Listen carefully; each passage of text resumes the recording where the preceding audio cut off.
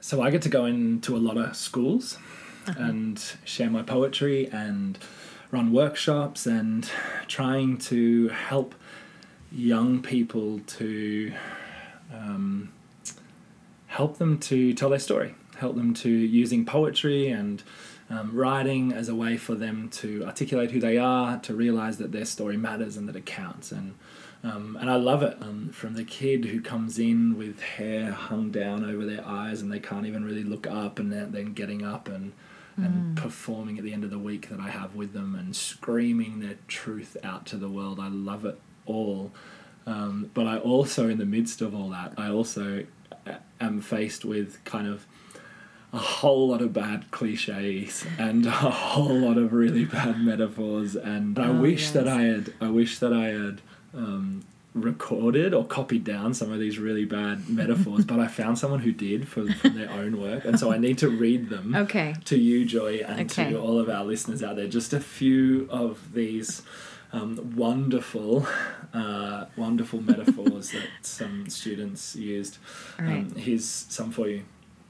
The sun was below the watery horizon, like a diabetic grandma easing into a warm salt bath. Her eyes twinkled like the moustache of a man with a cold. She grew on him like she was a colony of E. coli and he was room temperature Canadian beef. Aren't they wonderful writers? Oh, wow. Her eyes were like the stars, not because they twinkle, but because they were so far apart. And lastly, a final one for you. Their love burned with the fiery intensity of a urinary tract infection. Oh, Joel. It's too much. It's so good. The Deep Place, on creativity and spirituality. My name is Joy Prouty. And I'm Joel McCarrow. Welcome to our podcast.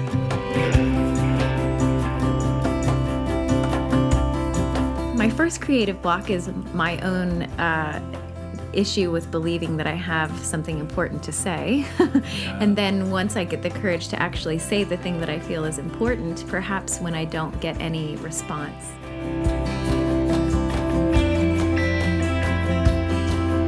I actually call my first step of writing my poetry the dump.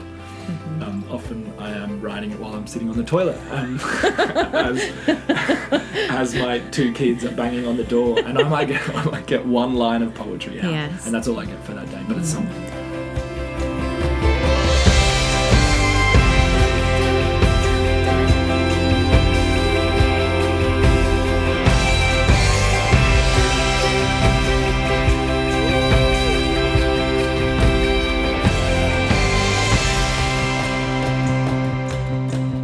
I get to go into these schools and hear incredible poetry, like we've just heard then. But what I'm really trying to do is I'm trying to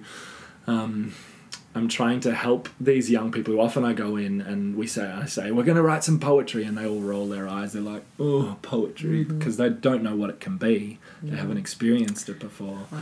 And then I get to perform it for them, and I get to show them what it can be. And then I'm trying to take them to help them go from a blank page to writing and then performing a piece of poetry.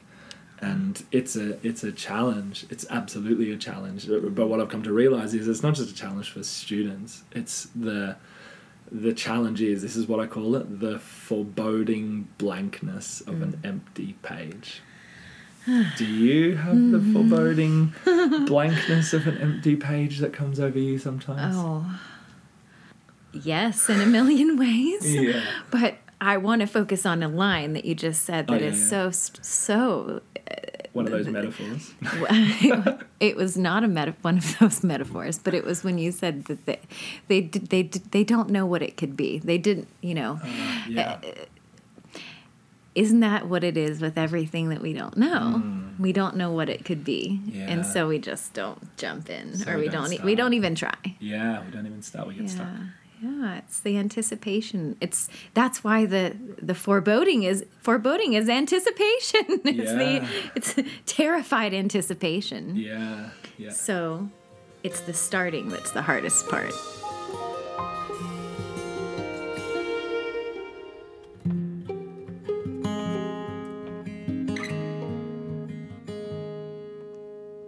Who has sat there with a blank piece of paper staring up at you, silent, and you try to start, but nothing quite sits right in your head, and your perfectionist kicks in and your negative inner critic gets loud, and you've been told what this should look like, but you know it won't come out of you like that, and you know you just can't make it look right, and people will just think it's silly anyway, and you tell yourself you're not good enough, and you get busy, and then you don't have time for creativity, and you end up apathetic or lazy, or you just don't even know where to start, and so you just give up.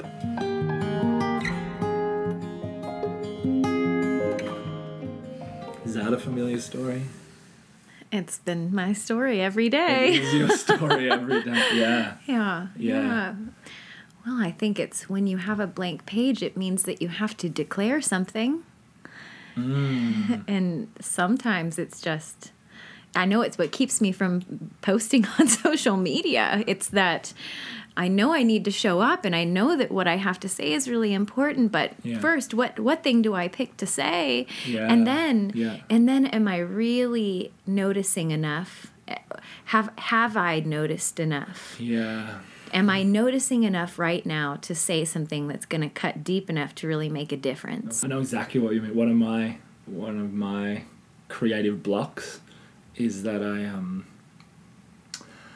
I've written what people have felt like are fantastic poems in the past, like poems that have moved people, and they've been moved to tears, and they've been inspired, and their life has been changed, and then I sit there with that blank piece of paper staring up at me, and in my head, like I go to start writing something, and I'm like, it's never going to be as good as what I've done. Like, how can and I start writing, and then I critique it, and I judge it, and I edit, I scribble it out, and I'm like, oh, it can't be as good as that poem that I did. What can I do? How do I get past that? Like and that's when my negative inner critic, I think that's probably one of my main creative blocks. What are your major creative blocks? Well, let's see. Where should I begin the list? My first creative block is my own issue with believing that I have something important to say. And then once I get the courage to actually say the thing that I feel is important, perhaps when I don't get any response, or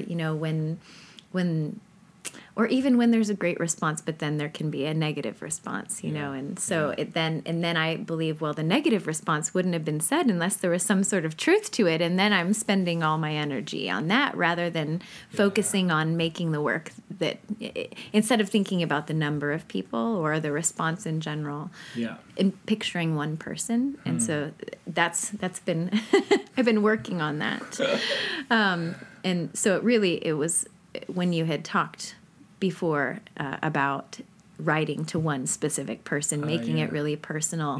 That's something that I'm so happy to hear you say, that it really affirms that this thinking about just one person, when the blank page, the Instagram post, whatever it is, when it's staring at me, instead of trying to make a great difference, just picture one person to make a difference. So the fear of not making it, that's the curse of social media, isn't it? Yes. Because we just live our lives so publicly now, and our creativity so public, and we always feel like, I got this many responses last time, and I need to get more responses, I need to keep up.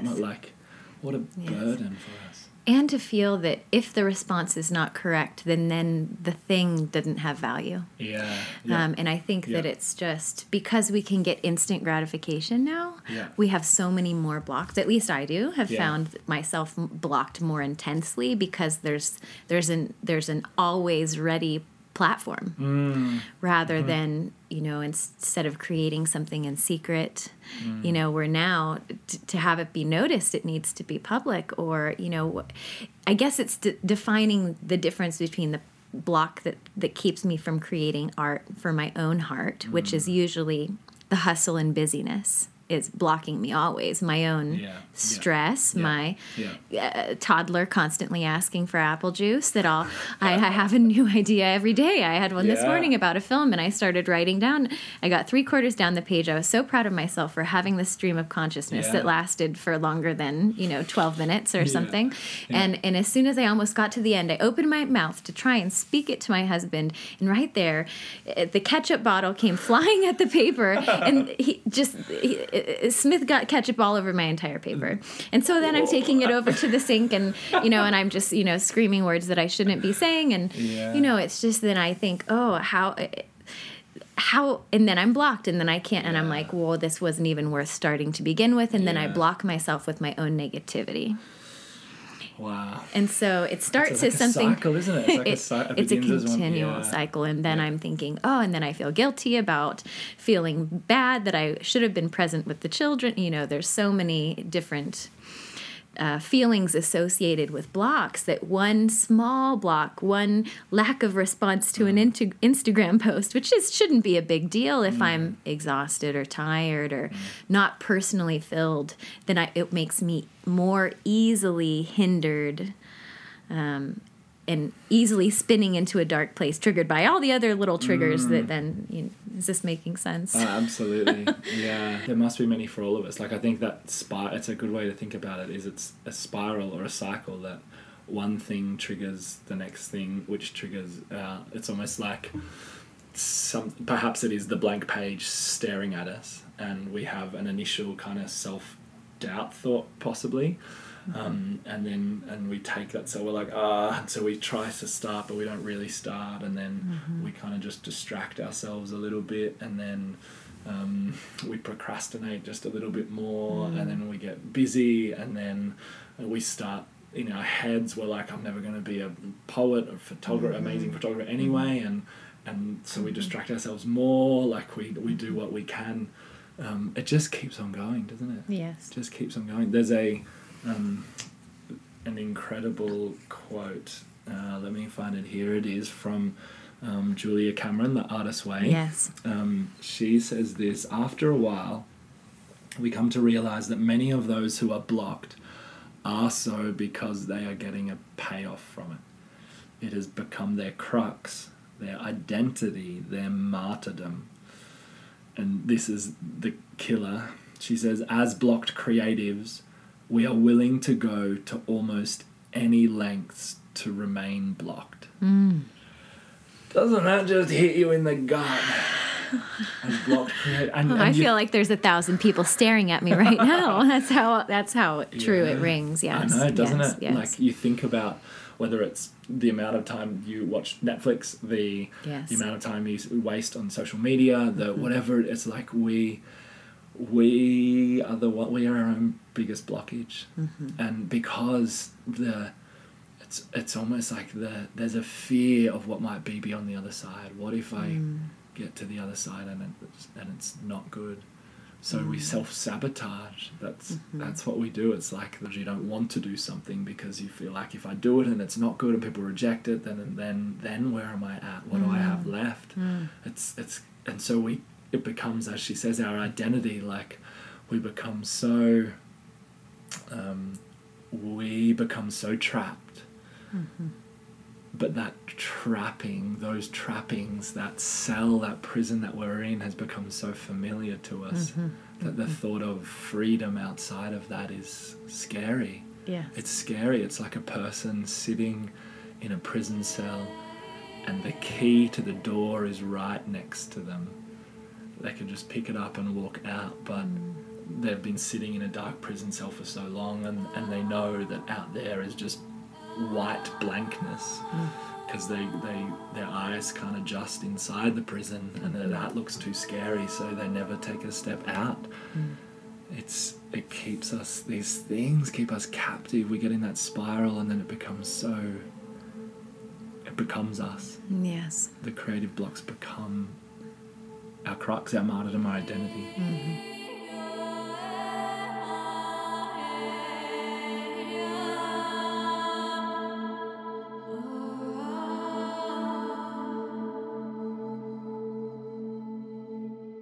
And it almost feels impossible to fight against it, because there's many things that I'm blocked with, like feeling like I'm good at playing, right? And it's like I've told myself that for so long, or the way I'm not good at math, or how I'm not good at accepting love, or I'm never going to be an winning filmmaker, or I'm never going to finish my book, or I just keep telling myself that every day, and so I really believe that thing is true. Becomes your reality. Yes. So for me, when you talk about being in a prison cell, that visual that you were painting, I mean, it's the way I feel a lot of the time. And perhaps that comes from many seasons of depression, of or the fear of going back there again, or that if I'd met many things, but I used to think that, like, to pray, to talk to God, I would have to pray in a specific way, with my eyes closed and my hands clasped together, and a place away from other people, and say the right thing. And I wasn't allowed to scream at God, and I wasn't allowed to say any bad words to God. And I couldn't pray with my eyes open, and different things, which who knows if anyone taught me that, or I just absorbed that, or what. But it kept me from having freedom in my beliefs, or that knowing that God knows who I am, and He knows I'm saying those bad words, and this is no surprise. But it's the same. It blocked me from relationship. Whereas once I realized I didn't have to stay in this dark room with my eyes closed and my hands clasped, that I was created as an artist, and so I can pray by going outside. Because when I close my eyes, it's just a spinning swirl of anxiety and feeling like I'm going to do it wrong. And so if I go outside with my eyes open, instead of having to pray a certain way, I can just notice things like a prayer, like Mary Oliver says, right? And so I think that when I'm blocked, the thing that always does help me is to get outside myself, to recognize that the unworthiness that I'm allowing myself to enter into is in fact untrue, even though I know it's untrue, even when I'm saying it, I'm failing, and whatever it means. I'm a bad mother, I should have never become a mother, whatever. Those things are not in any way true, and actually are the complete opposite of my my great passion, my children. But when I'm stuck inside that dark cell, there's no moving me. And so I must realize the only thing that can get me outside of myself is to literally get outside. And that's a starting place. Instead of having to get my blank page filled, I can go outside, and instead of having to fill it with words that day, maybe I pick leaves or flowers and I put those on the page that day, and maybe I etch them with charcoal on the paper. And I just try to do something that seems new. What I really love about what you just said, which is really fascinating to me, is that we were talking about creative blocks, and then kind of it automatically went into what you felt was like a spiritual block.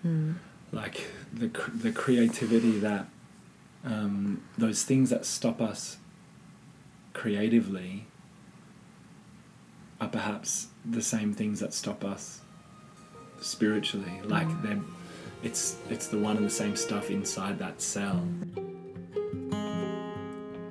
Who has sat there and tried to pray or tried to meditate, and the blank piece of paper that is God sits there silent, and then your spiritual perfectionist kicks in, and your negative inner critic gets loud, and you're being told what a spiritual person should look like, what prayer's meant to look like, what a good Christian is meant to look like, or whatever that might be.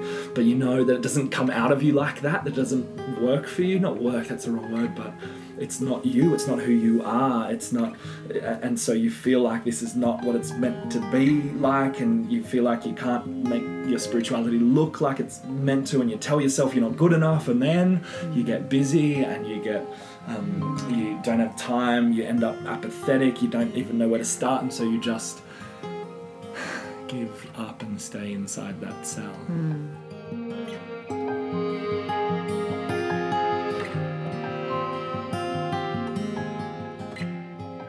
in other words, it's exactly the same. Like I feel like those things we name as our creative blocks, whether it's busyness and time, whether it's perfectionism, whether it's all those things that we could name as those things that stop us from our creativity. I think they're the same things that stop us in our spirituality. Absolutely, because the art always comes from the deepest part of the soul, yeah. or the thing that I'm being blocked from doing is the deepest part of the soul. It's resistance that's keeping that in. Yeah. So, always focusing on something outside myself, whether it be with my eyes, my camera, my heart, my pen.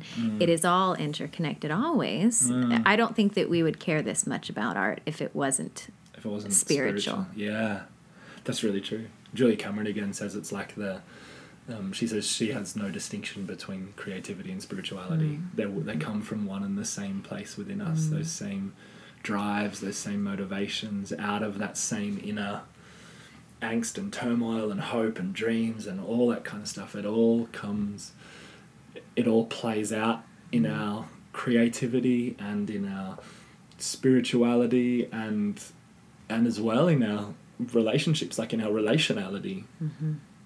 These are the same. I would say these are the same because we're so interconnected.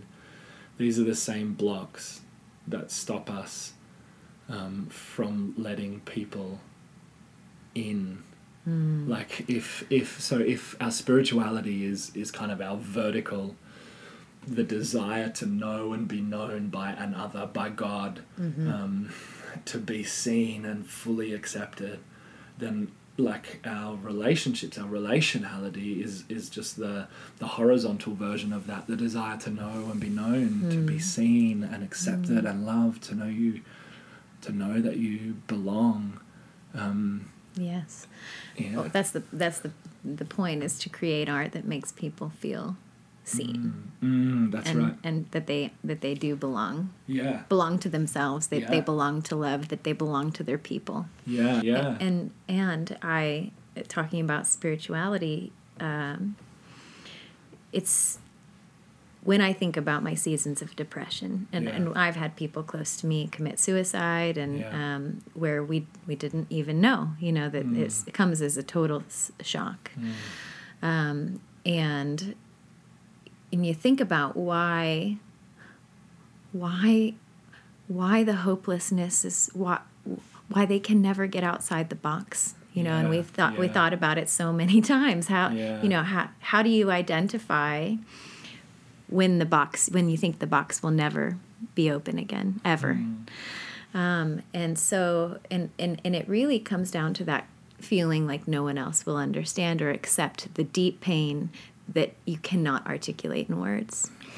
And so if we believe that what we're doing, if it's woven all together in a grand tapestry of art and God together, and wanting to take this tapestry and wrap it around people so that they don't feel cold, they feel held. The goal is that they feel held by the work and by us. Then if I think that is the thing that keeps me coming back to wanting to believe that my art journey and my journey towards God, this pilgrimage of both simultaneously, always going at the same time, side by side, is going to matter if it saves someone's life.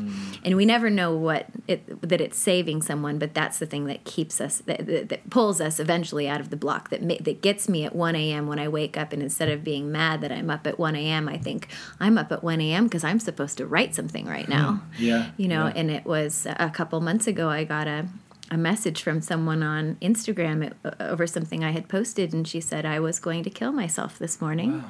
And I read your post, and I'm still here. Wow. Thank you. Wow. And doesn't that make it worth it? Yes, and we ended up getting together, and we had coffee, and I put a face on someone. And so we're talking about when we see this blank page, and how can we fill it? And it's the thing that keeps me from filling it is all of the swirling in my head, thinking about my own self and worth and power. Yeah. And yet when I think about her face, I can fill 1,000 pages. Wow. So that's, I just have to remember. You remember the one person. Remember the one person again. Yeah, the anticipation. The terrifying anticipation cannot match receiving a message like that. Yeah, absolutely. And so how could we stop? How can we stop doing what we're doing? Like, how can we stop the pilgrimage towards God and art simultaneously if this is the product? Yeah, that's right. So all of these, the holistically thinking, because we suck at thinking of ourselves holistically in Western society, but what we're saying, it fits so beautifully together that our creativity, our spirituality, our relationality, our all these areas, our emotionality, our mental health, all these areas are interlinked. And if at the core of it, like we were saying, it's about knowing and being known, it's about being seen and being accepted, then the fear that stops our... Because really that's it, isn't it? It's like it's beneath all of these creative blocks, beneath all of our spiritual blocks, beneath all of our relational blocks, keeping people at arm's length, not letting people in. Beneath all of it sits fear. Mm-hmm. Fear drives so much of our lives, drives so much of who we are. Like I think about, someone said that the extent that we are willing to let people in to our deepest places is this extent that we will let God into our deepest places. And in relation to this is the extent that we will go in the deepness of our creativity. That we if we're not willing to let people in, then we're not going to go to those places in our creativity, and we're not going to go to those places in our spirituality. So what that means, though, in terms of a way forward, is like when I choose to push past that, when I choose to feel the fear of, I'm writing a really vulnerable piece of poetry right now, and I don't know how it's going to be accepted, and I'm going to put it out there in the world.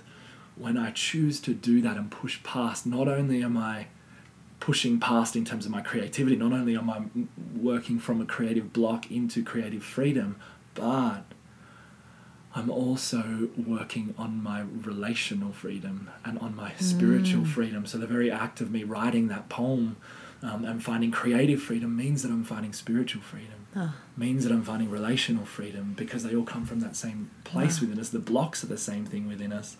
So our movement in one thing towards conquering that thing, in our creativity, we're not just creating, we're finding freedom in the whole of our lives.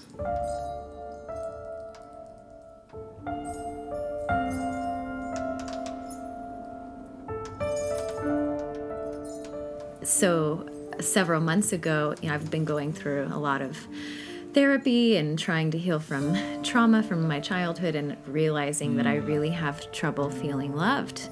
And I think it's what makes me really feel so connected to my clients is because I'm so attentive to their love. I see it like they might see it just like it's one color, and I see it's like a prism. And so because I'm so hyper attentive to how crucial love is to someone feeling safe enough to be free, to allow themselves freedom. And it's something I've never really... to allow yourself freedom. Yes, correct. Wow. And so I was really having an incredibly difficult evening, just feeling like I had a panic attack, and I was really having a hard... I didn't feel loved, and I didn't realize that was the problem, though. I just thought it was, I was spinning out of control about this thing, and I had this project to do, and this person to respond to. The list was 1,000,000 miles long, and the children were screaming, and it was past bedtime, and no one had eaten. Every kind of trigger for an emotional meltdown of feeling like you have no worth. That was the place, and I got to a real place of deep despair. Wow. And I was on the floor crying, and Donnie came to me, and normally we're fighting, and I get so emotional he can't handle it. So it's hard for him to handle it, because we got a lot of people to take care of in our family. But he stopped. He was washing dishes, and I just was... he stopped and he came to me and he put his hands on my shoulders and he made me look at him, and I was just weeping and crying, and he just said, I love you. I love you. I love you. I would die for you. I love you. I love you. I will never leave you. I will die for you. Do you have any idea how much I love you? I love you so much. There is nothing you could ever do to chase me away. I am not going anywhere. I love you. And I looked at him, and I believed him. And I realized he'd never done this before, or maybe I just hadn't heard it. And it shifted something where I realized, oh, this was a problem. Like, I was so profoundly affected. And I realized in that moment where I was like, wow, I see that I believe you and you actually really care. We're not living this passive life where we're both in our boxes alone. You know, you're showing up and you're saying, I want you to know that you are loved, and that all those other things swirling around, your real problem is that you're not feeling loved right now. So let's solve that problem first. Wow. And it really was a huge turning point in my healing, because I realized, oh my goodness, I didn't even know that was my problem. And now I feel free. And so I've identified, wow, I'm really rooted in fear, and that him expressing this deep love, that he's not going anywhere, that my spinning out is not going to chase him away, which maybe was my fear, that it's not happening. So you can be free now to be loved, and now go forward with the other things without the spinning.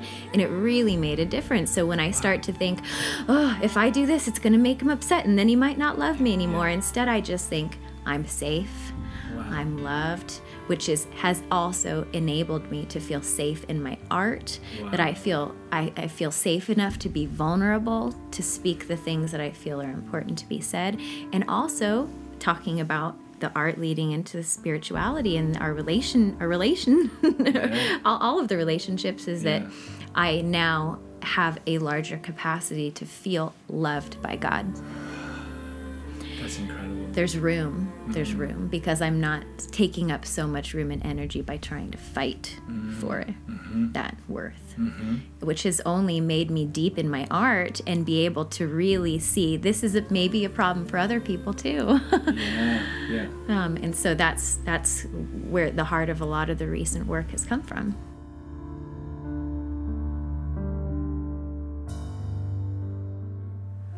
So I wonder then if we have our creative blocks, and they're not just, and what we're naming is they're not just our creative blocks, they're our spiritual and they're our relational, that all the blocks in our life come from these places of fear within us.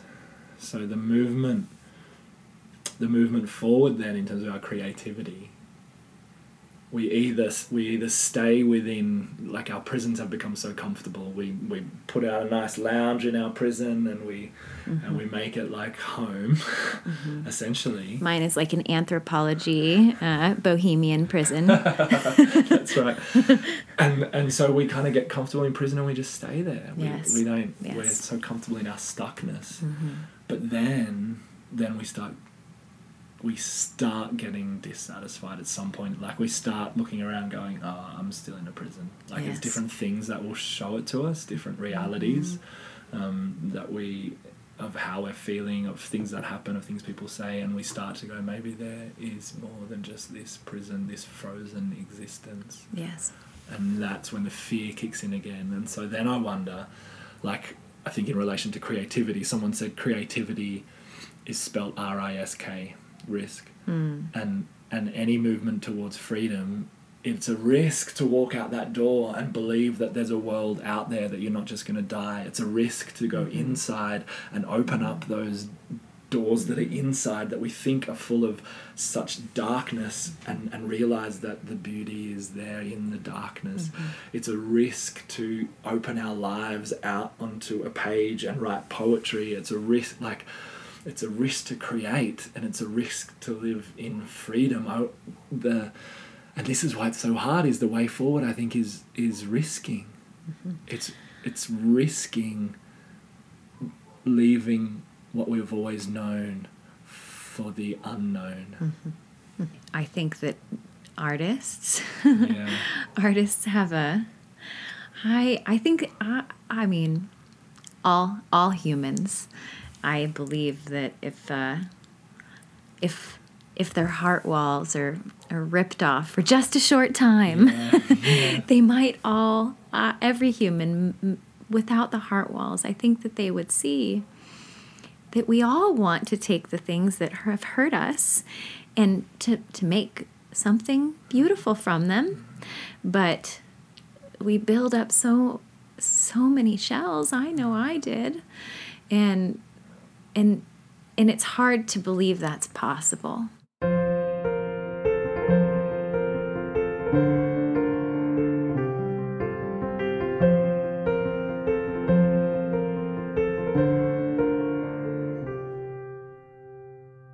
This is for the day when you are torn in two, when the discontent comes, when a world once endless is now four walls and closing the constriction of breath, and the whisper out ahead, there must be more than this. This is for the day when the old ways can no longer hold you, and when you realize they have not been able to for quite some time now. This is for the day of dissatisfaction.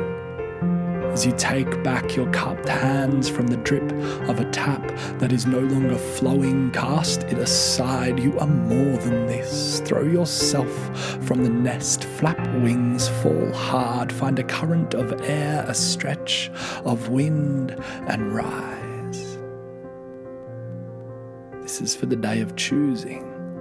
Itchy feet, shaking knees, clothes too small, stringent borders and high prison walls, the streets that knew us and gave us our name. This is for the day you choose to walk out the front door, to leave the house of your conditioning and follow the path around the back through the fields. Keep walking, the regret may follow you. It shall soon lose interest as you lose interest in it. This is for the day when change comes to find you.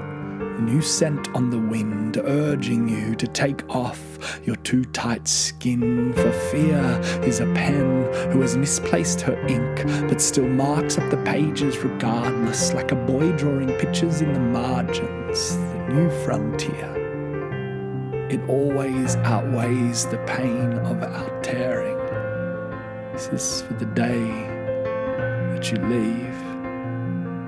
On that day, turn around quickly now, not for too long. Take a picture with your mind, for this is the last time you shall be here. So thank it for what it was, for who you have become under its soft gaze. Pay it the homage it is due. Now turn once more around and give yourself to this new path, the unfamiliar and unknown. Keep the wind at your back, the sun on your face. Your pack is light and the world is calling.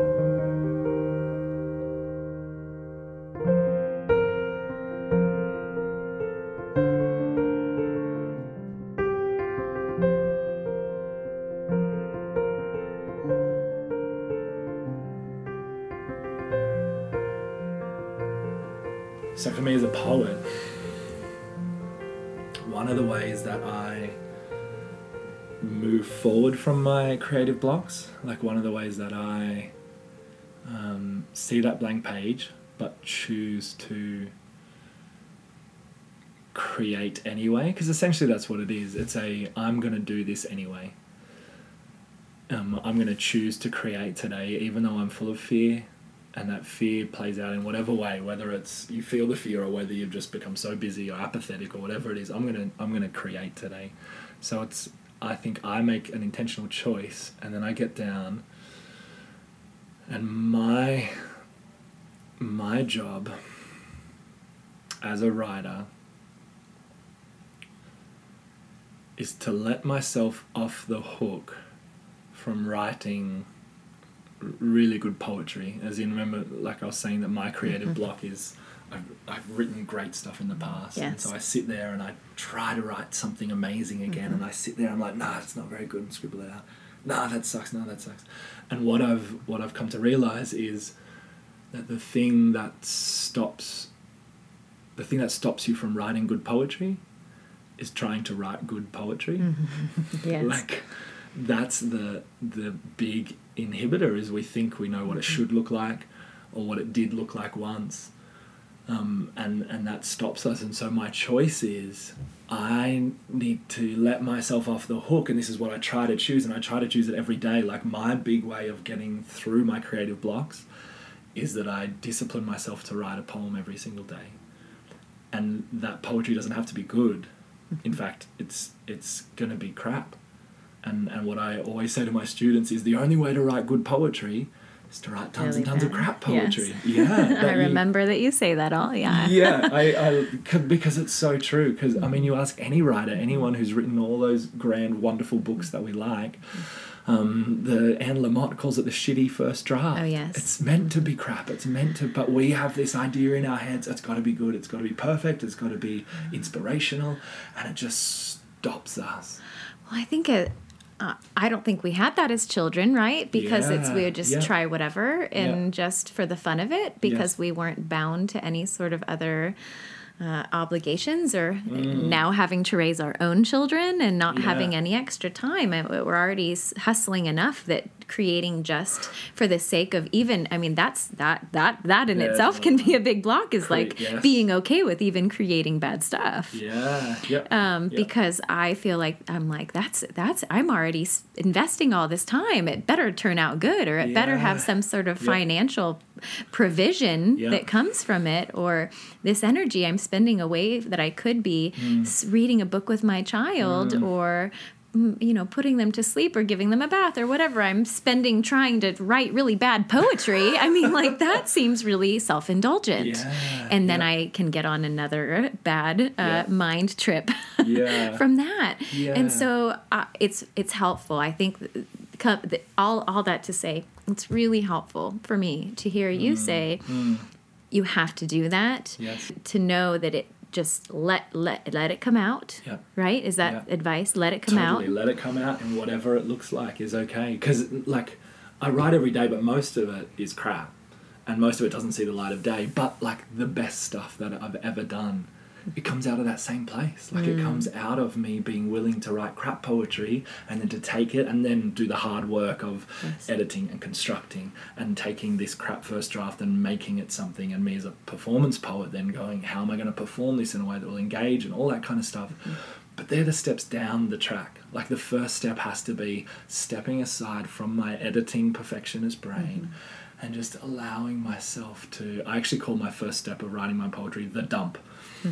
Often I am writing it while I'm sitting on the toilet, as my two kids are banging on the door, and I might get one line of poetry out, and that's all I get for that day. But it's something. Yeah, I hide in the laundry room. In the laundry room, pretending you're doing laundry. They know I don't do laundry. I just have to sneak in there behind the door. So. That's great. Oh, So I allow myself just to write. And not judge whether it's good or whether it's bad, whether it's going to change people's lives, whether it's going to change the world. I just sit and get it out there, whatever wants to come out. And it's silly, and it's dark, and it's deep, and it's amazing, and it's crap, and it's all the things. But if I'm not doing that, then that's when I just get stuck. So it's a creative discipline for me, just to show up and write. And I take that stuff and I look back. And that stuff that I thought was crap 2 weeks ago, I have a look at that and I'm like, oh, actually, that could really work in this context. And I start writing from there. So that allows me to do that. So I have a writing desk at home, my writing desk that I'll write from, but I don't always write from there. Sometimes it's when I'm sitting on the train, that's when I'll do it. I observe people. So it's not like a ritual, No, but that really works for some people. Some people need that ritual. I just can't do it in my life at the moment because my life is too chaotic. What do you have? Do you Well, I have the same chaotic life. With you have more chaos. I have children. 2 kids. You have 5 children. Homeschooling children. Well, I cannot work at home, and so I'm so intrigued with the people's the way that they work their creativity into an exercise routine. And I have no exercise routine, so this is a new step for me, and so this is why I'm so intrigued by this. Because what was working for me for a long time, which was just pushing through. Well, it can't work anymore. My body is getting too old to just push through, and I'm too sensitive at this point. I carry the stories too close to my heart to just push through. And so it's developing every morning we're starting. My kids are up early at 5, but I normally wake. So Smith comes into the bed. He's 2. He comes in usually at 3:30, lays down. He's kind of rolling around for a while. If I'm still awake by 4:30, I'm just gonna get up. That's what I've been doing, and I just start writing and releasing myself of thinking that it's for my book or and so and I found that those are the things, once I've shared them publicly on a post or something like that. The ones that I don't have any intention of having anyone read it is always the 4 a.m. The most effective one. Yes, the one that really connects the most, because it's just this is what's on my mind right now, and this is here it is at its most raw level, and I'm not going to give you the beginning or the end, but here's just what it is. And so, I think that's what I have to start to develop, is an earlier bedtime and an earlier rising time. And I'm going to try to develop it like an exercise routine. And so I made my husband last week mow a big path in our field so that I can wake up every morning and have to get out there and walk the path and come back in and then just begin to write. But just accountability. So now I'm saying it publicly on a podcast. So check in a month and let friends with Joy email her. Say how you going with that. But what was working for me before, which is staying up till 2 a.m, that just can't work anymore. So I'm just learning it's time for a new season of creative pushing through in a different way. So it's almost like we need to let ourselves off the hook from our shoulds of what this should look like, whether it's the writing itself or what a creative life should look like, or what a spiritual life should look like, or what all those things again. Letting ourselves off the hook and just, I think what I think of is Vincent van Gogh. I've got this quote here from Vincent because it's one of my favourites of one of his letters to Theo. He says to his brother Theo, he says this. Just slap anything on when you see a blank canvas staring you in the face like some imbecile. You don't know how paralyzing that is, that stare of a blank canvas is, which says to the painter, you can't do a thing. The canvas has an idiotic stare and mesmerizes some painters so much that they turn into idiots themselves. I love that line. Many painters are afraid in front of the blank canvas. But the blank canvas is afraid of the real passionate painter who dares and who has broken the spell of you can't once and for all.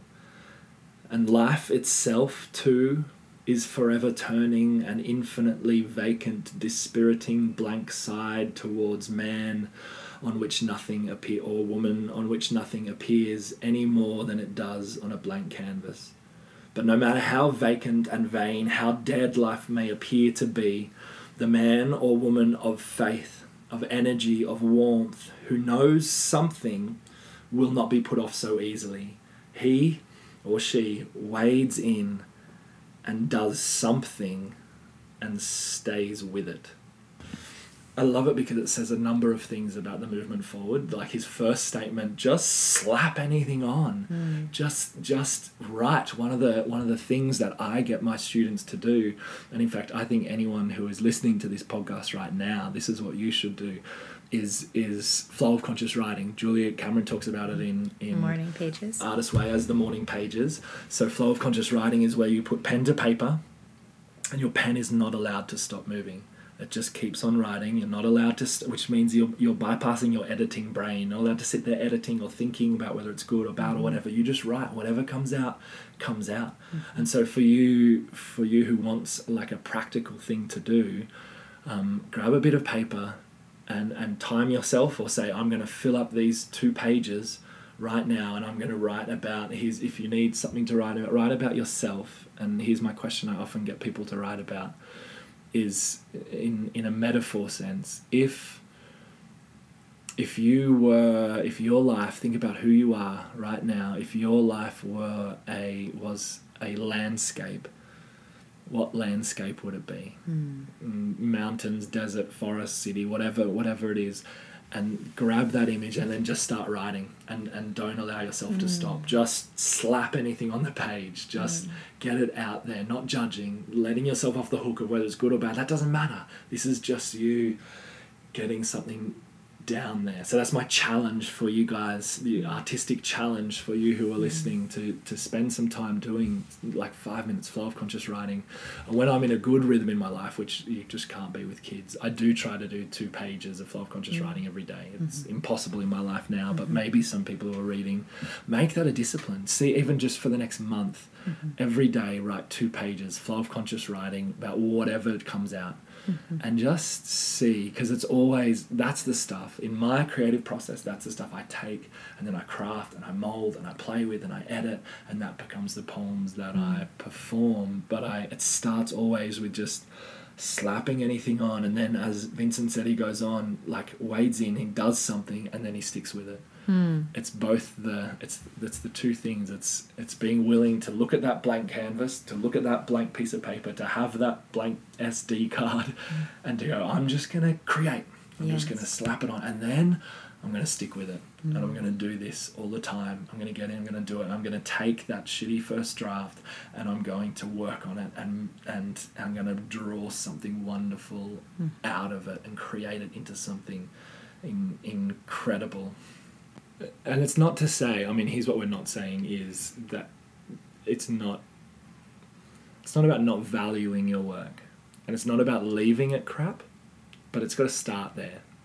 Do you know what I mean? Like we need to take this, because that's the other thing that we get into sometimes. You do an average job and you just leave it there. The amount of poets that I know who will just write something and then kind of just leave it, and just as the first draft, rather than the choice to do the hard work, to get in and to craft and be intentional and take. And so for you as a photographer, of course you would know this, the choice, you take the photo and then you sit there and you work out how to present it in the best way. You might put it into Lightroom, into Photoshop, and you do the intricate hard work details of bringing colors out and changing lighting and all that kind of stuff, to take something that could just be an average photo, a crap photo, and make it into something that is stunning, that's incredible.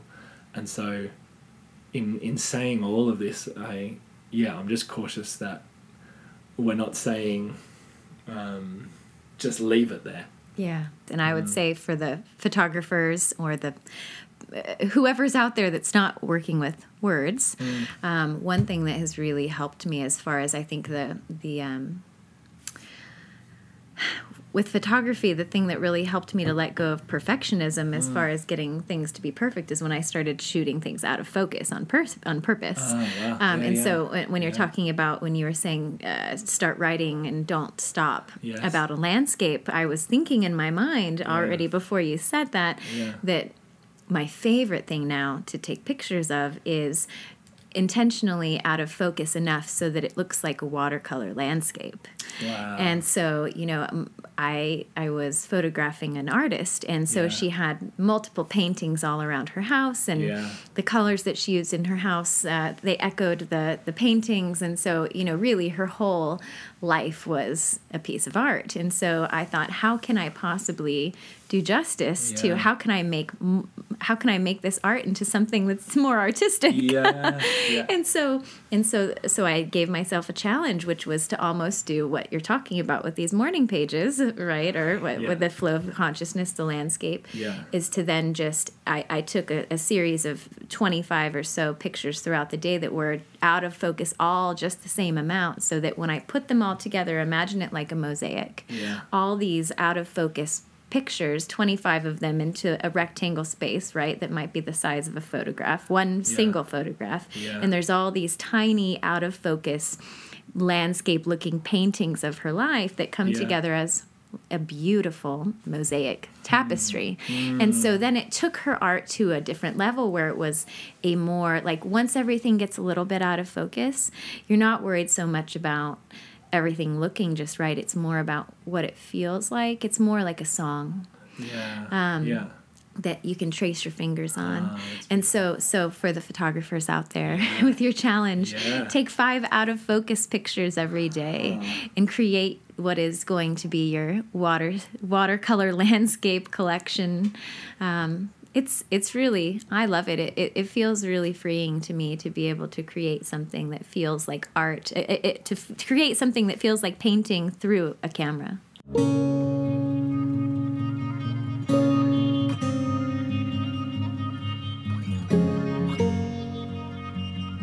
Friends, as we draw near to the end of this episode, I just want to let you know that this season of the Deep Place podcast is sponsored by Whitley College, which is a theology college in Melbourne, Australia. And really what an honour it is to have an educational college who is willing to stand up and say, we want to champion something like this podcast, bringing conversation around creativity, spirituality, the deeper realities of life. So go and check out the study options that they have there at www.whitley.edu.au. There's a guy named David Bales, as he tells this story of this ceramic teacher who, in his first class, he tells the students, he separates them into 2 groups. One group, he tells, they're going to be graded solely on the quality of their work. And the other group will be graded solely on the quantity of their work. His procedure was simple. On the final day of class, he would bring in some scales, weigh the work of the quantity group, and 50 pounds of pots would be an A, 40 pounds of B, etc. And those being graded on quality, they needed to produce just 1 pot, but something stunning, amazing, as near perfect as they could make it. And so then the time of marking comes, and this teacher, he finds this surprising thing that the works of highest quality were actually all produced by the group being graded on their quantity. And so it seems that whilst the quantity group was busily churning out piles of work and learning from their mistakes, the quality group had sat theorizing about perfection and in the end had little more to show for their efforts than theories and a pile of dead clay. The other thing for me would be to not what I never do is I never rip my piece of paper out that I've been writing on, scrumple it up and throw it in the bin, because I think that as we said before, because when you come back to that stuff, it might be that could be the very thing that in a different context really works beautifully. And if you've crumpled it up and thrown it in the bin, then you're going to miss that. And you'll miss what could have been with this piece of writing. And I think about that also in relation to what we're saying in terms of our creativity connected to our spirituality and all that kind of stuff. It's like we take those things in our lives that we think are failures, the things that we think most discount us from freedom, from connection to God, from connection to ourselves, those things of shame and of guilt, and we crumple them up, those parts in our life, and we throw it away. And I wonder, I think if there is a God, then she actually is not kind of, I think we often have this picture of God like leaning over our shoulder, judging us, like that God has the same voice as our perfectionist, as our inner critic, as that negative stuff. We think God has it, but I think God is like reaches down and takes those crumpled up pieces of our lives that we rejected and does what I believe God does best, unfolds it and says, this is beautiful. Like this is And this is what you talk about as redemption. You often use that word, Joy, about redemption, and I think it is those, redemption for me is those things that I believe discounts me. They're actually the things that God meets me in and says, not doesn't give me love in spite of those things, but in the midst of them. And for myself, take it away just from God, but for myself, like meeting myself in that place and not judging myself in that place, letting myself off the hook, giving myself grace just as God gives grace. So I give myself grace in that moment. So it's not, again, we're not just talking creativity here, are we? We're talking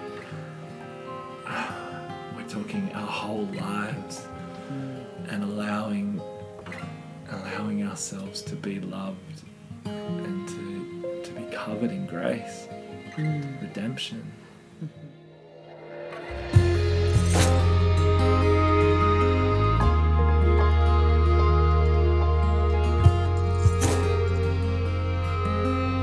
Friends, we are only just beginning with the Deep Place podcast. We're going to be bringing out episodes roughly fortnightly from now on, so make sure you subscribe to the podcast so you know when new episodes are arriving. And you can also find us on Instagram, and there is a Facebook group, the Deep Place Podcast Community, which is a place for ongoing conversation around the different themes or whatever's coming up for you during the episodes of the podcast. Please do tell other people in your life about this, and if you have the time, head over to iTunes too and give us a rating and a review. That would be really helpful. The other thing would be that if you want to support us in bringing this podcast to the world, as it is a time-consuming thing to bring together and costs money to produce, you can head to patreon.com, where you'll find the Deep Place podcast and be able to offer a monthly patronage to get behind what we're doing here. To see more of our stuff, you can find both of us on Instagram and Facebook, and you can see